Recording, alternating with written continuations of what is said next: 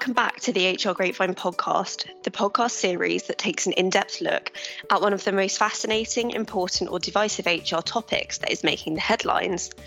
I'm Sophie Parrott, online editor at HR Grapevine, and each week I'll be joined by a different HR journalist as we explore the contemporary practice and most pressing debates in HR within a short podcast. So, join me as we properly pick apart what it means to work in the people function.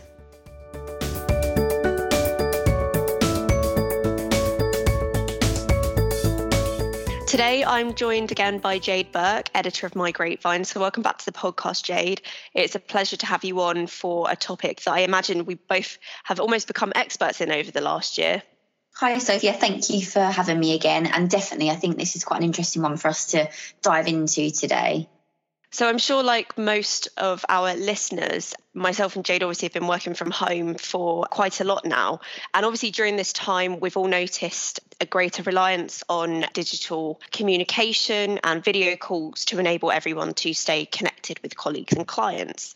And for some, depending upon the type of work that they do, this could entail having video calls with the team at various points of the day, for example, at the start or the end, and also having external calls with clients as well throughout the day. But in addition to some of the work-related calls that may go on throughout the working day, obviously different employers have strived to put on social events after work, which could be virtual quizzes or virtual magic shows or virtual bake-offs or any of those things that we could have done back in the office but in a virtual context, or even virtual water cooler chats, which are of course great initiatives for keeping everyone engaged and connected throughout this time. But of course this does mean that a lot of staff members are spending more time on video calls. And during this time, it's definitely resulted in some people experiencing what is termed Zoom fatigue. And this is definitely a term that we've heard more and more as the pandemic has progressed. The Psychiatric Times reported Zoom fatigue as the tiredness or burnout associated with overusing virtual platforms of communication. And increasingly, statistics have pointed towards the prevalence of video call fatigue. So, for example, a Robert Half study found that 44% of workers say that they've experienced video call fatigue since the start of the pandemic last year. So this was research that was conducted in late 2020. And within that, the study also found that 15% confirmed that they found virtual meetings inefficient and exhausting, and also preferred to communicate via email or phone calls instead. So I think those are some really interesting takeaways from the research there. Yeah, I think that one that you've just mentioned there, so the Robert Half one in particular, is really showing how many workers are really suffering from this video call fatigue. And also last year, one HR practitioner shared on LinkedIn that she was even feeling extremely zoomed out as a result of the huge number of video calls while working remotely. So it's really showing how many people are really suffering from this. But I wanted to get your thoughts, Soph, on, I guess, what is it that people are finding so tiring and so draining about these calls? Well, actually, I did a bit of research before the podcast, and in a 2020 article, BBC Work-Life spoke to Gianpiero Petrielleri, an associate professor at INSEAD. He explores sustainable L&D in the workplace, and it looked into this very issue. And he said that being on video calls requires more focus from those involved than a normal face-to-face conversation would. And aside from this, he said that video calls mean that people need to work hard to process nonverbal cues, things such as facial expressions, and that paying all this extra attention to detail tends to consume more energy. And he said, our minds are together when our bodies feel we're not. The dissonance, which causes people to have conflicting feelings, is exhausting. You cannot relax into the conversation naturally. And that, as I said, was what he told BBC Work-Life. So I think with people using more video calls, it's not surprising, based on what the associate professor said, that staff are tending to feel more fatigued and exhausted as a result of spending more time looking at screens and participating in those virtual calls. Yeah, definitely. I think that's totally true. And I think that, I guess, the increase in video calls has started to actually spark an increase in awareness when it comes to managing this Zoom fatigue. I guess that's particularly in regards to things like productivity, engagement, and of course, business outcomes. And just looking at a little bit of research for our call today, I found that one professor revealed last year that remote working, where tech dictates much of our working routines, wherever we're working, is not sustainable. And they said in the long term will have detrimental impacts on employee health and productivity. This impact on productivity can, of course, then have a knock-on effect on employee engagement, which can result in poor or less successful business outcomes for a company, something that is particularly critical to keep tabs on during this uncertain and turbulent time for many businesses at the moment. But I think it's important to note that employers and employees are starting to make changes to working lifestyles in regards to this. So, as I mentioned previously, that HR practitioner who revealed she was feeling zoomed out has actually started taking action herself by reverting back to the old-fashioned phone call in order to get a breakaway from a video call and to actually speak to people just over the phone, much simply. And for her, she said that's been working really well. And in addition, we covered earlier this year an initiative that premium hair product manufacturer GHD had also begun rolling out, which was called Walk and Talk. And this, again, was designed to get people away from their screens and to link up with colleagues without a video call, again, reverting back to the traditional phone call. And GHD revealed that it hoped that the scheme would have a positive impact on the well-being, mental health and productivity of its staff.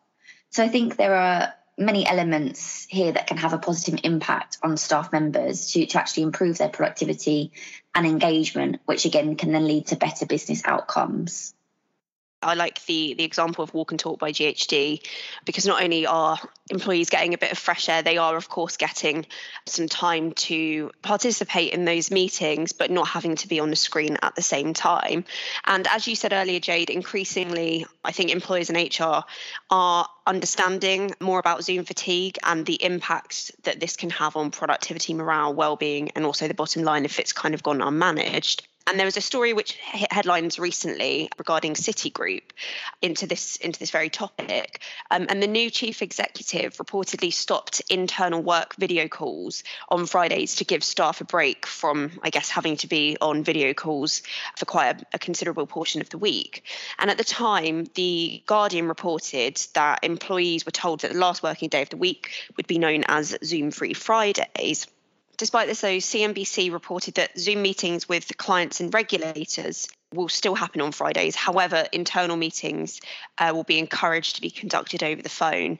And in a memo to staff, which was first shared by Financial News, it reportedly said, "After listening to colleagues around the world, it became apparent that we need to combat the Zoom fatigue that many of us feel.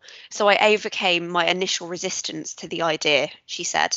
So that, coupled with the examples that Jade mentioned earlier, really does demonstrate how some organisations are striving to tackle Zoom fatigue.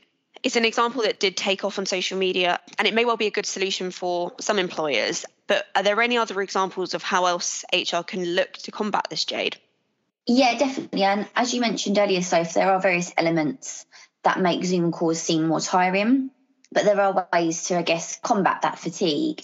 And I had a look at an article published by Fortune earlier this year, which delved into this as well. And it stated that to beat Zoom fatigue, workplaces need to conduct fewer meetings and rely more on data. And this is due to several studies indicating that it can take up to 25 minutes for employees to return to full concentration after a meeting, while other research suggested that meetings can increase the likelihood of people creating errors in tasks because they're distracted, which I guess just goes to show that video meetings are not necessarily the way forward. And with that in mind, I looked over some articles that we actually published previously, which highlighted several tips to combat this fatigue. And one of the first is to actually master the tech you're using.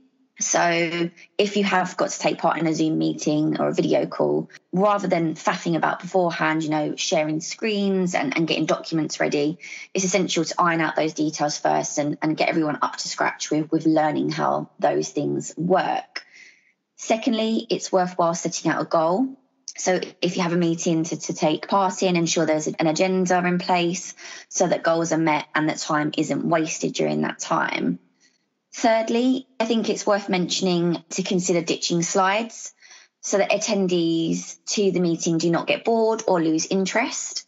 And then lastly, really consider whether a video call is needed at all in the first place. While we know that communication is, of course, crucial while working remotely, while we're all in different places, I think it's worth asking the question whether a simple video call is the right way of going about it, or would a phone call work, or even just a quick instant message suffice instead? So I guess it's definitely food for thought for HR and employers. But unfortunately, that's all we've got time for today. HR Grapevine wouldn't exist without your continued readership and engagement with our content, whether that's our daily newsletters, monthly magazines, webinars, live events, or market-leading research papers.